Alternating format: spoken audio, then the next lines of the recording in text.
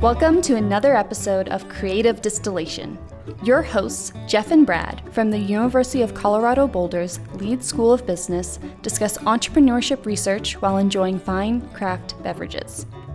Previously on Creative Distillation, Jeff and special guest host Sean Hyatt conduct field research at Real Soda in Real Bottles, a soda distributor based in the Los Angeles area, speaking with founder Danny Ginsberg about his passion for soft drinks and how he got into the distribution business.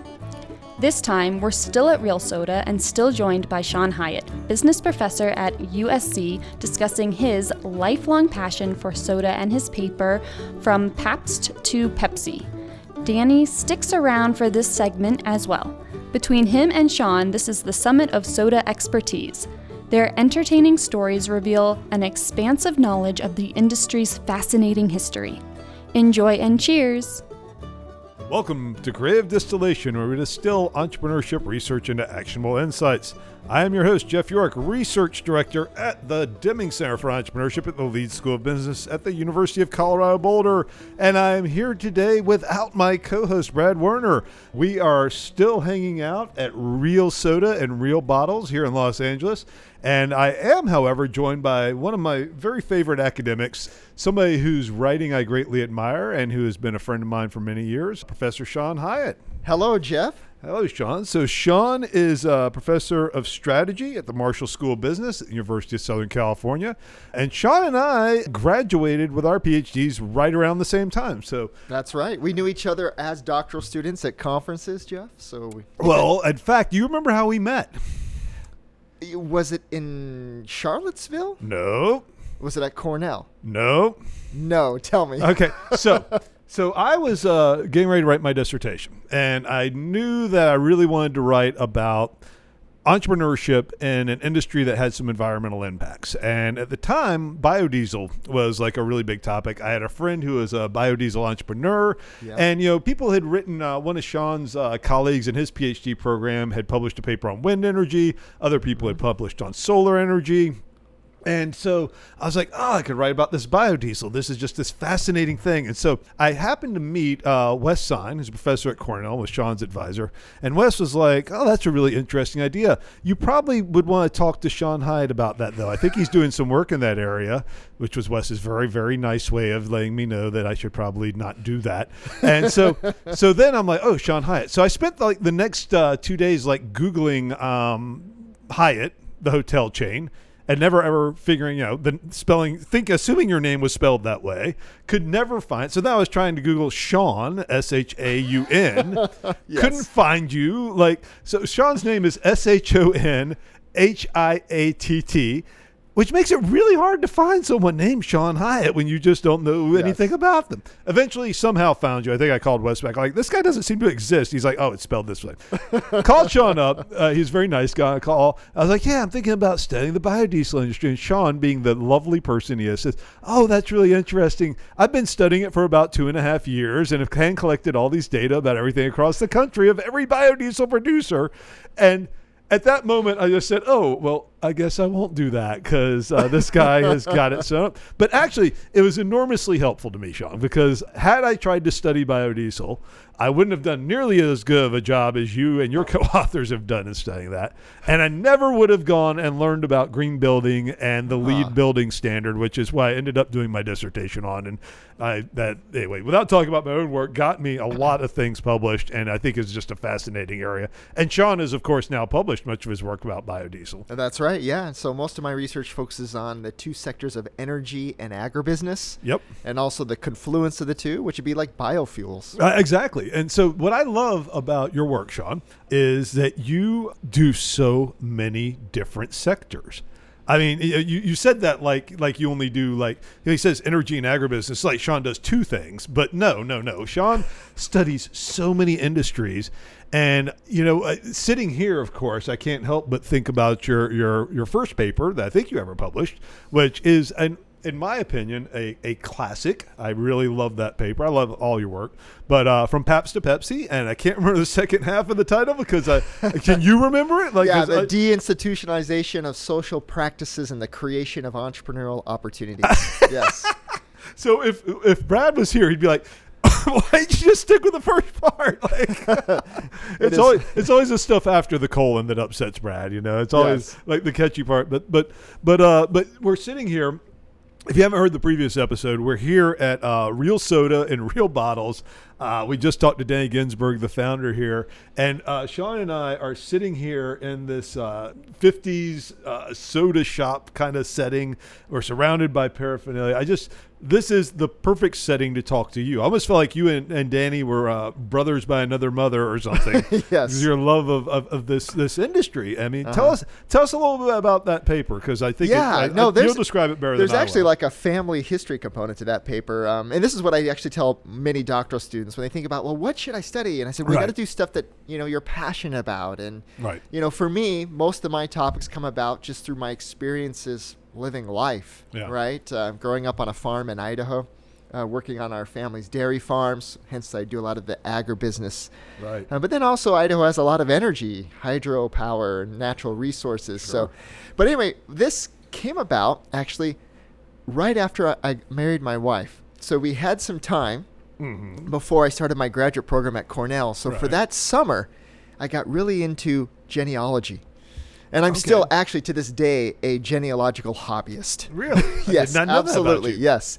And so when you get tired of like your day job doing awesome research, you go do some more research for fun. Exactly. Perfect. Yeah, Just that's going why you're in. So productive. That's right. And building out my family, not just mine, but other people's. Figuring out and then seeing how we're all related. Oh, well, in the process of doing like this genealogical work, I found out that my wife and I were actually cousins. Well, actually, ninth cousins twice removed. So that's good. Yeah, ninth cousins twice removed is far enough back, right? I mean, that's like 1500s. I don't even know what that means, but I think it sounds far enough for me. Yeah, no, I always like that for the shock factor. I've just been watching the new Game of Thrones series. You got me a little nervous. Well, anyway, so in that process, I found out that my great grandparents, and I had known a little bit about it, but not much. But they were entrepreneurs. Right. First, they started out as like automobile dealers in Montana of like Holmes automobiles. And then when that went bust, they started up a new dealership of a new automobile company. Because there were, remember, many automobile companies in the 1910s and 1920s. Sure.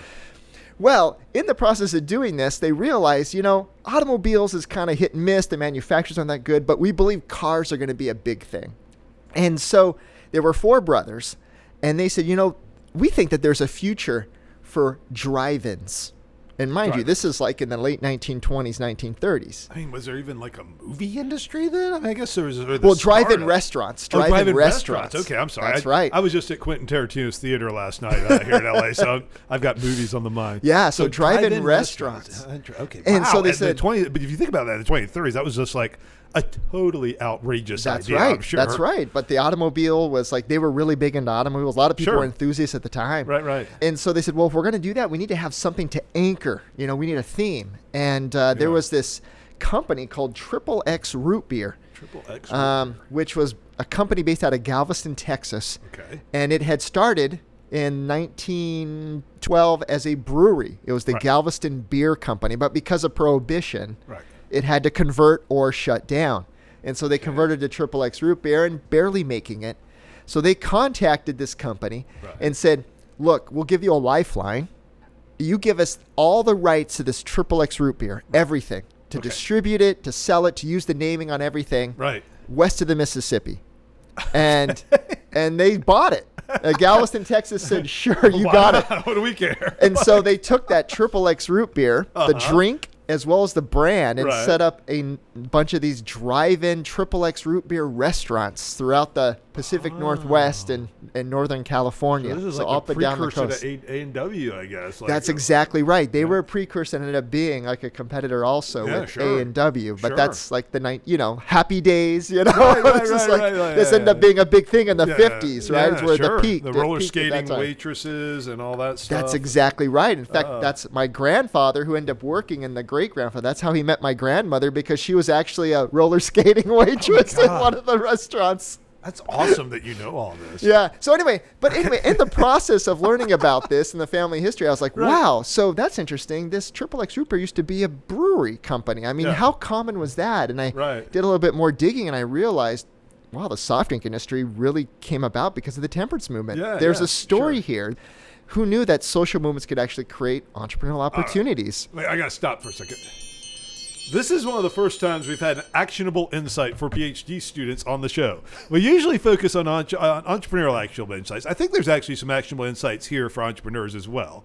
I want to just see if you agree with this, Sean, to point out that, like, looking for a way to create a product, you don't necessarily have to come up with a brand. You just got to figure out, where is there a brand I can license and leverage that somebody else has already developed that has some cachet that appeals to me and I think will appeal to my customers, and licensing that brand and then bringing it to a different vertical is a really effective strategy, actually. And geographic location, exactly. And geographic location. So our students are often like, I don't have a great idea. I'm not Elon Musk. I'm like, no, you're not. Thank goodness. And so it's fine. You don't have to, you can be an entrepreneur without creating brand new innovations from scratch. So there's an actionable insight for people to think about as they're starting. Now, what I want to talk about, though, because Brad's not here, is PhD students. So you were saying doing something you're passionate about. Like, I'm just imagining you giving, I assume Paps to Pepsi was your job talk, or no, it wasn't. No, it wasn't. It was a paper I developed in my courses as a doctoral student, and because we were so jealous of you. Everyone else was just like, oh my God, how did Sean publish this paper like before he even came out? Anyway, suffice to say, Sean is an amazing academic, an amazing writer. That's the other thing I love is your papers are always written in an interesting manner where I can just read them and just enjoy them for the writing. But when you go out and you're giving job talks and people are asking you about this paper, of course, like your ability to tell this paper and why you're interested in it, I think is super important. Like you were saying, doing something you're passionate about, but it's not just like, hey, I'm passionate about electric vehicles because, that's changing the whole industry. You're actually passionate about this because it's linked to your family. That's right. Where you come from. Yeah, that's right. There's a personal attachment aspect to it. Yes. And I think that's really important. I think PhD students often miss that. I think a lot of people miss that in research overall. I mean, I think of a time, and we were interviewing somebody, right? Mm-hmm. And he was studying the hotel industry. And he was saying something, I don't even remember what he was saying. It was so boring. But anyway, somebody was like, well, I used to work in the hotel industry, and I just don't think that's true necessarily. That's not how we would run things. And I was at, Marriott for several years, and that's not what would happen. Like, why do you think that is the case? It's like, well, these data show it. And they're like, well, have you talked to anyone in the hotel industry? And this guy's like, no. And we're like, well, you are staying at a hotel right now, right? I mean, this is not like trying to get access to NASA scientists or something. This is like literally walk into a hotel. They have to talk to you. Like they have no choice. That's another thing that I have too. When I do reviews of papers, I'm like, so what evidence do you have? I mean, it's nice that you've collected some data, some analyses, the correlations. But I'd love to hear some stories. I want to see some qualitative evidence. And of course, that's been a thing. On all my papers, I dive in. I interview 20 to 30, 40 people in every context within these large verticals of agribusiness or energy to try to understand what's going on. What do you think are driving the factors, and why are you in it? How did you discover this? And I think that's why I love your papers, even though they're done with econometric research, usually, not always, but statistical analysis. The story behind it is clear. And it's clear that you know what you're talking about. I mean, anybody that just listened to the first, 10 minutes of this podcast, probably, I think other than Danny, I've never met anyone that knew more about the soft drink industry than you, and he may not know more. I don't know, but okay. All right, so your grandfather had done that. I'm sorry to interrupt you, but I will do that periodically. No problem. I really think this is a problem, not just with PhD students, but in our field of people doing research, not on topics that if you don't care about what you're studying for some sense of it being like actionable, real, or at least interesting, then why would anyone else? And I really feel like our field has suffered from that. I think that drives a lot of the why management and broadly is in a little bit of a crisis because we tend to study things that we can publish rather than things where actually are interesting or useful. Yes.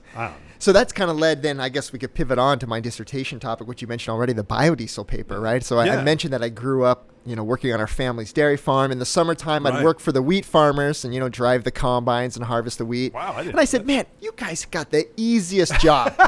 You plant in the spring or the winter. You take the winter off. And then during harvest time, you just sit in a tractor and you harvest it. Yeah. I mean, that is the type of farmer. I always said, if I'm going to be a farmer, I'd be a wheat farmer for sure. Yeah, that's definitely easy. There are a lot of other dairy farmer. It's 24 hours, it's brutal. 7 days a week. That's right. You're all dealing animals and yeah. So anyway, but with that, we were never organic. Right. Certified organic, but everything that we did was organic. Right. If we spent the money and knew anything about it, we would have been organic at the time. Sure. So that's kind of led to the research on the biodiesel as well as my organic certification research, because just having lived it.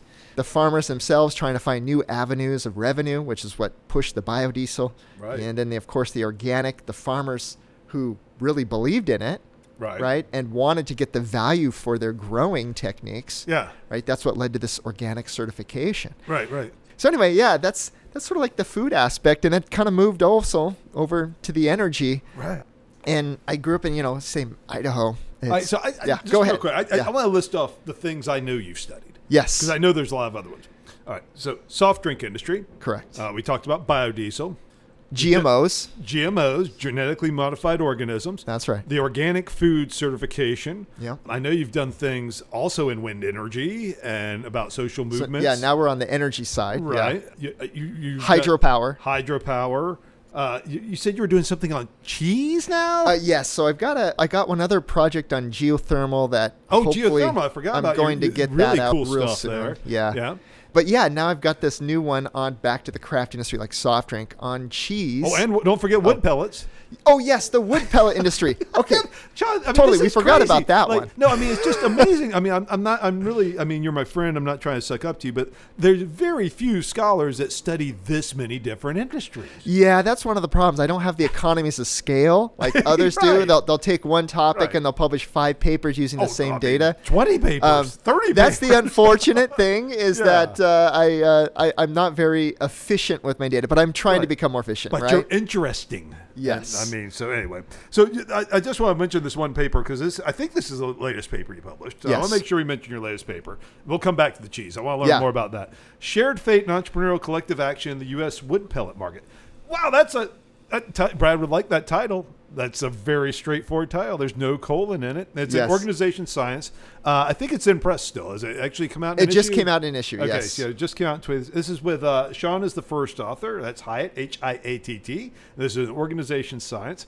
And it's co-authored with his frequent co-author, I think. Sung-Chun Park. He and I were both in the doctoral program together at Cornell. I didn't know that. And he is at the Korea Advanced Institute of Science and Technology in Seoul. Yes. So tell us a little bit about this guy. I know there's this string in your work of not just studying entrepreneurs, but industries, and particularly how movements, meaning social movements, nonprofit organizations, social change drives opportunity or drives entrepreneurs to take different kinds of actions they might otherwise. That's right. That's where most of the research is. In fact, it's pretty clear in almost all the papers that I published so far. There is some sort of social movement aspect of it that's either creating the opportunity or, like you said, forcing them to change their strategies. Right. And move in a different direction. The Paps to Pepsi paper is all about how the women's temperance movement, I believe that's correct, right? Actually, almost completely unintentionally, at least as far as I read and what you talk about in the paper, created the soft drink industry. That was not their goal. No, it wasn't. And if they knew that the kids would get addicted on soft drinks, they probably would have never done that, right? And it's actually, it's one thing we're sitting here, at Real Soda and talking to Danny about all these like fun products. I mean, I probably have drank way too much soda this morning because I'm just that kind of person. But I mean, this is meant to be like a fun treat, right? It's like, and it's like we were talking about the humor, but now the industry has evolved to such a point where I think almost it's predatory in these. I mean, these are not soft drinks; they're energy drinks. I just look at the way that energy drinks are marketed, and Bang, for example. My kids have told me how Bang is like, it costs half as much and has twice as much caffeine. I'm like, so you're basically encouraging children to look for bargains to intoxicating things. I mean, that's not good, right? I mean, it's certainly not what these folks were intending. Yeah. No, it's interesting if you look at the evolution of it. But yeah, and what I love about that paper is that I was able to identify 2 types of entrepreneurs. Right. There were the entrepreneurs who were completely kind of bought in onto the ideology. Sure. Like Hires Root Beer, right? Who, at first called it Hires Root Ale or something like that. Because they were trying to Root Tea, sorry. Root Tea. He was a teetotaler. Oh, so he was an ideologue. So he's trying to create this alternative. Yeah, he wanted to create an alternative for the coal miners in Pennsylvania. Wow. For them to get off of beer. I bet that went over. And so he created this drink and he named it. They're still around. He named it Root Tea. Right. But then other people are like, if you really that's not going to sell. Like, right. But if you change it to root beer, then people might actually buy it. Yeah. And then you have at the other extreme, which I use an example, is Coca-Cola. Right. So these were basically they were pharmacists, most of them. Right. And they just saw the economic opportunity. They didn't buy into the temperance ideology, right? None of them were, as far as I knew, were actually teetotalers. Yeah. But they saw an opportunity that they could take their pharmaceutical products that they were selling and market them as a substitute for hard drinks. Yeah, sure. And hence the term soft drink came about. Yeah. To distinguish between a hard drink. Yep. So soft drink meaning just a drink that is not hard. That's right. No alcohol. Yes. So it's a totally different thing. But then weren't there also entrepreneurs that just sort of said, well, there's all these resources laying around as the alcohol industry was basically driven out of business. Yeah. Maybe I can just pick those up and use those. And you saw that. Some of them would bought up some of these old brewery plants just on the cheap. Right. And reconverted them to produce soft drinks. Right. So you've got all these different entrepreneurial things. And so this actually reminds me of a thing. Magali Delmas at UCLA has recently written a book called The Green Bundle, where she talks about, and I know you've done tons of things in like organics and environmental products. And she talks about this idea of like, you can't package a product based on non-self-interest.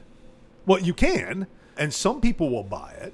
But then you're kind of, if you think about the adoption curve and you have early adopters, you sort of get stuck there, which means your product never gets to scale, which means you never grow the industry, which means you never have the impact you have. So it's sort of like what you're talking about even back then. Like people had to market the product based on, it's not in their self-interest, obviously, to consume beer, despite the name of this podcast, despite what we do on the podcast. We're well aware that's not like a necessarily healthy or a good choice to make. But they had to market it, such as the words ginger ale, birch beer, and ginger beer, right? Right. There are all these things like that. So they had to make it sound like that, so maybe people would buy it by accident. I'm sitting here drinking Cheer wine. We were talking about that earlier. Which is non-alcoholic. Right. Brand out of North Carolina. And Danny was just telling us earlier, this is actually came out of a wine producer started to make this cherry beverage because they had to use their equipment for something. During Prohibition. Yeah. And then you've done work also in the organic foods industry. Yes. And they faced the same situation, Jeff, right? They had to scale up or they would become they could never grow. So they had, the papers about the difficult trade-offs they had to make. Yeah. Market mediators and the trade-offs of legitimacy-seeking behaviors and nascent category. This one's also in organization science with Brandon Lee, who's at the Melbourne School of Business, and Mike Lonsbury at the University of Alberta. Two other people that write really great papers. That's right. Yeah. And that's the thing. The entrepreneurs had to make a trade-off. Do we stay pure, ideologically pure, or do we start changing our metrics? In this case, what does it mean to be organic so that we could grow? Because guess what? The retailers, they want something measurable, and they need also more quantity. Right. So we need more farmers to enter the market. But if we make it too pure. That's right. If it's too pure, no one's going to want to enter. So this is what led to the dilution of what many people would say what organic meant during this period in order to grow the market. All right. I think that's an actionable insight. And this actually is going to bring us to your wood pellet paper. I want to talk a little bit about that because I really like that paper a lot. And I think it actually brings a lot of the ideas from your other work to the forefront of how this plays out, which is what we're all trying to do. Despite my usual co-host Brad's intentions, we are trying to actually do things that are useful to entrepreneurs. At least you are, I know. So it's really interesting, like this idea of like you're in a market. These people, at least at the beginning of the market in organics, are driven by their desire to move to a more ecologically sustainable way of agriculture. But if you make it too pure, you can never get to scale. No. And do you ever have students that face this kind of dilemma? Like, do you teach entrepreneurship now? I am teaching right now our strategy classes. Oh, yes. Wow. That's a shame. You should be teaching entrepreneurship. I'm sure. Speak to the dean. No. I will. I'm going to send a word to the dean of the Marshall School of Business. Once people hear this podcast, that's what's going to change everything. Right. Your schedule's got to completely change. Yeah. So I run into this all the time with young entrepreneurs. I'm sure you've seen it too, where it's like, because of your knowledge and the things you've done, people like want advice on starting these environmentally relevant organizations, but they want to be so pure. That's right. And this goes back to this idea you've written on this, the hybrid logics, right? There's this one logic where, we want to make good, but the hybridity is like there's a market based. If you're not making money, you will not be able to actually have a positive impact. Matter. And so they focus so much on either the social or environmental logic, this aspect of having a positive societal impact, to the expense of actually making money, that they'll never be able to do anything. Right. So that's why you have to have, that market base. You have to be profitable. Right. And that's, unfortunately, they don't think about that very often. Well, and what's even more not those that really want to make a difference. Right. Yeah. They have to. So we're getting ready to go to the Social Entrepreneurship Conference at USC, and I know you're teaching and have other things, so you're probably not going to be over there that much. But I gotta say, my experience in the past with the conference, and I don't know, because it's the first time it's been in person since before COVID, so it could be quite different. Who knows? Things have changed. It's almost like we went through a little time warp here, where we just 4 years went away, and now here we are in the future. I've noticed that conference. This is not a phenomenon that is limited to practitioners. We often see, at least I often see, my colleagues in academia who are interested in studying social entrepreneurship focusing much more on the social impact, which is important and obviously the reason to study these things to some extent, rather than the business models that actually enable it. And that's what I really like about your work, because you are looking at the societal impact, but you're also looking at how and why do these industries actually make it or not. That's right. Because if they don't make it, there is no impact. Yes. So that brings me, I want to talk about your latest paper. I'm sorry we're going kind of circular. Sean's written a lot of papers. I like all of them, so I want to make sure I hit a bunch of them. But I've never had him on the podcast. Definitely want to have you back again sometime. Tell us about Shared Fate and Entrepreneurial Collective Action in the U.S. wood pellet market. So this is also an idea I had growing up, because it was a timber and agricultural community where I grew up. Right. When I was a kid, the people worked in the mills, or they had farms. And one of the byproducts of mills is sawdust. And so this sawdust, the thing is, well, what do you do with all that? I don't know. Well, that's the thing. In the 1930s, the Potlatch Lumber Company came up with the idea. They said, we've got all this sawdust in Lewiston, Idaho. What are we going to do with it? Well, we believe we could probably maybe compress it and make these like Presto logs that could burn. And they did a bunch of experiments, and for about 5 years, they finally figured out the type of pure sawdust they needed, the type of dryness and the pressure they needed to compress it, where you could stick these Presto logs, say, in like a fireplace, and they burn without any smoke, right? They burn very clean. In a way, they might cleaner than normal wood, right? There are no sparks or anything like that. Cool. So they sold those for a while, and then the patents expired. Uh-oh. And when the patents expired in the late 1970s, when we had our energy crisis, entrepreneurs are looking around. What can we do? Right. We don't have enough oil to heat people's homes, and the oil price is super expensive. Yeah, I mean, it's happening in the UK right now. That's right. And so they saw these patents from the potlatch that were now expired, and they said, we could miniaturize this. Yeah. We could take what they've done and what grain producers do for animal feed, bring these together, and we could produce wood pellets similar to like grain pellets, but at a much higher pressure like potlatch did, to expunge all of the moisture out, use the lignin, natural wood lignin, to keep it together. And then we could sell this as fuel. Okay. They then worked together with some people who made stoves, because you need to have a special stove for wood pellets, meaning you need to have a lot of air and oxygen blowing in. If not, you get a little bit of smoke. And they wanted to be able to produce a product that had basically zero emissions, except for just like carbon dioxide. And so the two of them came together. The wood pellet stoves built it based on the product. And then you see this market starting to grow, right? And the whole purpose of the market, they believed, is that they were going to be a sustainable energy producer. We're getting off of fossil fuels. We're getting off oil. We have all this sawdust everywhere from the mills. We could take this waste and make it. Right. And so the paper's about, all right, so this is how the industry emerged. But how well did they actually stay together and keep on this message, right? Because we know that framing and like how you market your products matter for growth. Yeah, and for new industries, it's absolutely critical. Exactly. Like, how is the industry framed? And because it's going to face headwinds not from just incumbents, but also from other stakeholders. And incumbents are going to try to recruit people into helping to suppress that new industry. I mean, this is just the story of entrepreneurial industry emergence. That's right. It happens over and over again. And so in the 1990s, we had a huge environmental movement, particularly focused on forestry and trees, right? Where they didn't want any type of trees to be cut or milled, nor did they want any type of wood products to be produced, even waste products like sawdust.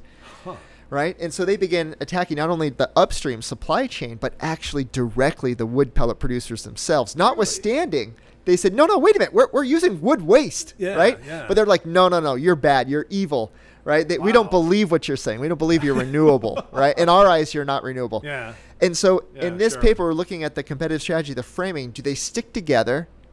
Or to create a collective identity to grow the market, or do they actually start competing with each other, right? Which can be detrimental when you want to grow a big market. Oftentimes, the argument at least is that you want to have a few dozen or so kind of work together, sort of like an industry association to grow it because there's like a common cause for growth. Oh my goodness, this is like, in this podcast, we have yet to meet a brewery founder in the craft brewing industry that thought they actually competed with anyone else. I mean, they to a person talk about how the industry collaborates to grow the industry together. We just haven't ever had. That's right. Growing industries collaborate with each other. Right. Unless they face these threats. And that's what this paper is about. It's like, what happens if you throw them these threats? And we look at two different threats, like individual versus common. Yeah. How does it affect the degree to which they work together? Right. And what we find is that when they're the common threat. Individual versus common. Come back. So you mean like a threat against an individual company versus a threat against the industry? Correct. Okay. Yes. So industry-wide threats. One company is being threatened with a lawsuit versus people are mounting a movement to ban the industry. That's right. Okay. The more common threat against the industry, they continue to work. In fact, it enhances their ability to work together. Sure. They fight back as a group. Oh, yeah. But when they start picking off one or another, right, the ones that get targeted are like, oh gosh, all right, you're not coming to support me? Right. All right, well, I'm not going to support you. We're going to differentiate products. It's a dissolution of trust. That's right. That's exactly what's happening in the industry where you had the individual targeting. Right. All right, and then other ones seem to want to capitalize on it. Like, hey, Bob's pellet mill down the road's getting targeted right now in protest. We might be able to pick up some of his customers. Oh man, we could go pick up his equipment if Bob goes under. Sean would be in business here. Yeah, so that's it's interesting. It's almost like so you're actually challenging some pretty deeply held ideas from economics here, actually. We cite Elinor Ostrom's work on collective action. I think you also cite Mansur Olson in this. I mean, and the idea that because Olson and Ostrom really, without getting too, it is an academic podcast, so let's get pretty nerdy. Yes. I mean, it's like, and Brad's not here, so we can get super nerdy. But Olson's insight was the larger the number impacted, the more difficult it is for individuals to collaborate to solve the problem. And I mean, he didn't talk about climate change, but that's the ultimate example. It's like, because everyone we're contributing to climate change right now through multiple actions we've taken this morning, no intent to do so. Everyone is. So it's really hard for us to coordinate and solve the problem. But you're saying at the industry level that this, and so if Brad was here, he'd be like, well, of course that's the case. Oh, duh. He's not here. So that's my Brad impression. That's what Brad actually sounds like to me, in case anyone's wondering. I think it's probably what he sounds like to our listeners, too, if I think about it. Sort of like that. So that's my Brad impression. But what you're saying is actually, I'm cracking Joel up at least, the threat affecting more people in the industry actually pushes them together to work against that threat, whereas when one or two get picked off, it just sort of collapses. It begins to collapse, not only from those that are being targeted, but also their immediate peers. But that's bad news for everybody. Yes. Everyone's rushing towards, what is Olson's phrase, mutually assured destruction. Correct. Race to the bottom. Huh. Yeah. That's really interesting. So, yeah. That's important. Okay, so I can't get my chime up quick enough here, but all right, here we go. All right, so that's an actionable insight, I think, for sure. And I think it does matter for individual entrepreneurs. Sean, you tell me if I've got this right. So let's say you're in an emerging industry and you start to see there's only 5 people in the industry, 5 companies, and you start to see like, all right, Sean's company is getting attacked. Awesome. That means I'm going to dominate this industry. Well, it's actually probably not such a hot idea because you're going to get painted with the same brush. You could be targeted next, but they don't think about that. Right. Yeah. I think it's taking, and I think this actually, more actual insights. Actual insight chimes are always out of control. I'm sorry, Sean. Oh God, I lost it. No, okay, this is really important considering what we teach our MBAs in strategy, right? Because we teach them about, let me ask you this. In your classes on strategy, do you teach some of your research? I hope so. Because, yes, I do. Because this is not what normal strategy people would say. They say, oh, look, your competitive dynamics, for example. You say, oh, well, your competitor's in trouble. That's a good time for you to make investments, double down, and attack, right? But in fact, that's totally wrong in an emerging industry. Agreed? That is absolutely right. And they don't consider the fact that, especially because you're a peer, meaning that you're in that competitor set, meaning you're likely to be geographically kind of located near that is how we measure, because that's how competition's measured. Oh, okay, so yeah. That you could be targeted next.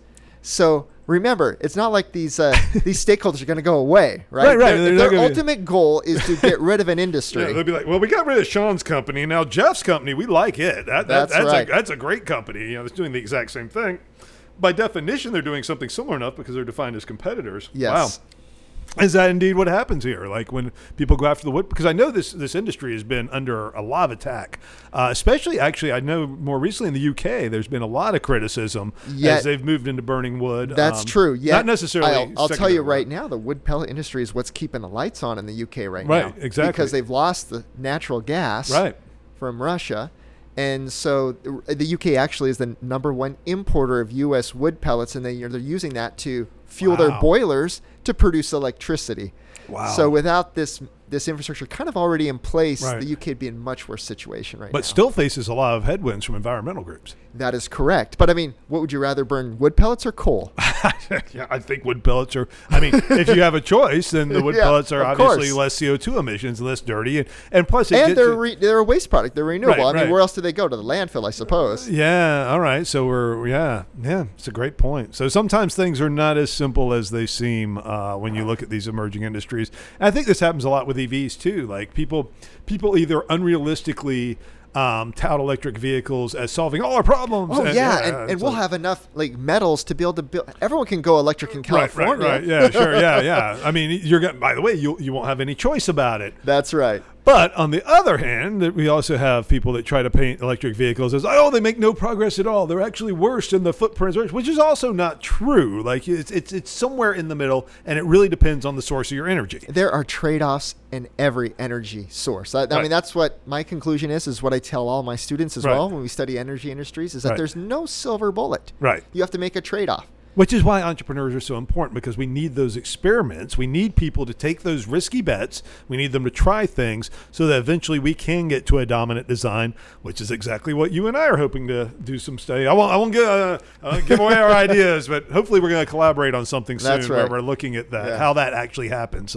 If I can ever stop being a department chair and actually write something again, which would be really nice, especially because you guys have told me now that department chairs are evil, which I agree with. I don't want to become evil. Sean, will you stop me if I get too evil? Yes, I will, Jeff. Awesome, I appreciate it. Pull you aside at a conference. So, pull you. Jeff, you actually have pulled me this, given me great advice throughout my career at many conferences. I appreciate it, my friend. And if you do see me getting evil, please let me know. Unfortunately, you didn't meet my evil podcast co-host, so you don't have to worry about his influence on me. That's good. Well, anything else you want to add from your work? Like, what do you work? The latest stuff, I'll tell you about this recent project. I just started up with Chad Carlos and Ben Lewis at Brigham Young University. Great guys. And it's on artisan cheesemakers. And so it's not enough that you studied all these things. Yeah. Now we got to study artisan cheese. So from energy, we're now moving back to artisan vegan cheese. There you go. Well, that's a whole thing. No, they're in our data set. Trust me. Awesome. I went to an artisan vegan cheese party. Shockingly, in Boulder, there was an artisan vegan cheese party I attended. It was quite good, actually. Some of them were delicious. I'm sorry, I just got excited. So we're moving back from my energy vertical to the agribusiness because you can see I'm passionate about energy and food, right? Yeah, sure. But anyway, in this is like a data set I've been collecting for about 5-6 years now, looking at every artisanal cheesemaker in the United States. And just recently, Wow. We received the data, 10 years of longitudinal data on the biggest cheese judging competition in the United States.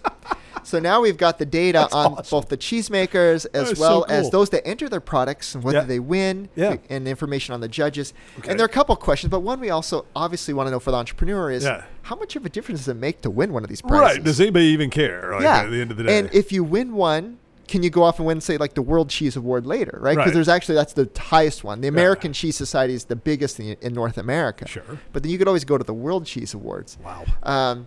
And then such things existed. That's awesome. Yes, there's a whole market. In fact, that makes sense, of course. Chad Carlos and I, we went to the judging competition this last summer in Minneapolis. Nice. Just to see how. You betcha you did. You know, you got that cheese competition happening there.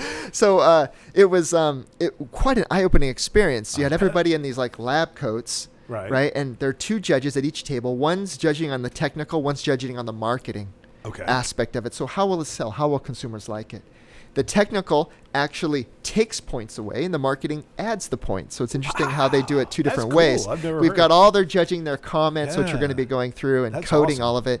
But while we're there, we sat down, and I'd listen, and I'd kind of listen in as you make it. And I'd say, so why did you mark that? And they say, well, here. And they'd give me a taste of the cheese. I'd try it, and like, notice it on the back of your mouth. Wait 5 seconds. There. Do you got it?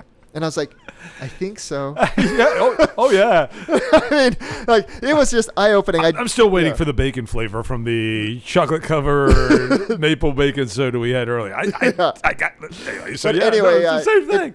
That's the thing, right? And there are just so many cheesemakers, artisans who want to enter this because they believe that this is how they can get some big media coverage. And they have a big conference afterwards where they announce all the winners. This year translate to the actual market. And that's also what we're going to look at. But we also want to look at the judges. Right. And just I know it does in beer, but beer has become like, there's like not Untapped. I'm forgetting the name of it. But there's so many websites now where you can go look at beer ratings by people, right? That's right. They have ratings, right? So this is kind of similar, except they're awards, which I think is really cool because you only can win gold, silver, bronze. That's it. Oh, that's in it. In any category. You're a top 3 or nothing. Yeah, in any category. But interesting. The other thing we can look at, too, is the categories have been growing over time. Yeah. And we asked them why. And they said, well, we're just seeing that there's a change of taste preference. We get a ton of people maybe going on this mozzarella, but this mozzarella is very different than the normal farmstead. Why? Well, this now seems to become a new category. So the next year they'll create a new category. Right. So they're kind of following this artisan cheese as they're developing new products and creating new categories for that's cool. These cheese. Well, anyway, that's where we're going cool. there. That should be a fun what project. we should do once you guys get that done. We should go grab the day from the Great American Beer Festival in Denver. Because they do a similar thing. In every beer category, they do bronze, silver, gold. Oh, they give awards. Yeah. So that actually happens in the craft brewing industry too. I didn't know that. And actually this is cool. I've just given you a research idea. Yeah, I know, and I just gave it away. So there. No, go ahead. You know that Ben, Chad, and I don't drink alcohol, so we probably wouldn't get that doesn't mean that doesn't mean you can't look at data. No, we can actually totally write on this. No, that could be totally cool actually, and you could what'd be interesting is I wonder to what extent the category itself, cheese being like this food that does not have the neither ethical negative connotation of containing alcohol for many people, nor the positive connotation of alcohol, which is also true for many people. There's people that care more about that. They're very passionate about it, and they, thank you, craft beer, for an excuse for my alcoholism. That kind of thing. It'd just be interesting to look at how the differences are in those two. So, well, you could thank the cheese for your high cholesterol, I guess. Right? Oh my God, cheese connoisseur. Yeah. Like earlier days, like, I found something that said cholesterol. We're all like, what? Artichoke hearts. Artichoke hearts. You gotta get them at Sam's, not Costco. So another. Last actionable insight, get your artichoke hearts at Sam's and not Costco. Sean, it has been such a pleasure hanging out with you, my friend. It's so great. We haven't seen each other in quite some time. Exactly. And it is awesome to hang out with you. Thank you so much for telling us about your research. We're gonna put links in the little thing on the podcast so that everybody can look at these papers, and they could just go to your faculty website. I know USC puts a lot of these papers out. Yeah, that'd be great. The latest one is Shared Fate and Entrepreneurial Collective Action, the U.S. Wood Pellet Market.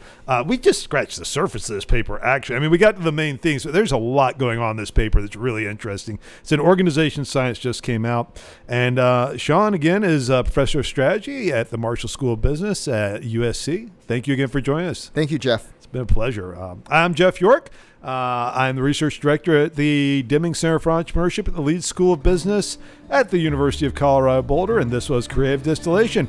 If you enjoy the podcast, if you don't like the podcast, if you really want to talk about how much you enjoy it without Brad, please send us an email at cdpodcast@colorado.edu. That's C and D as in creative distillation, not CD as in, wow, this spread is seedy and has like things that.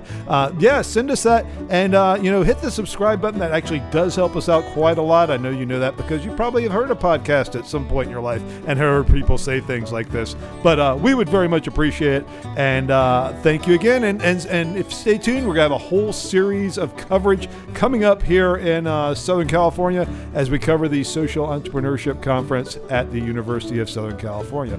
Thanks. We'll see you next time.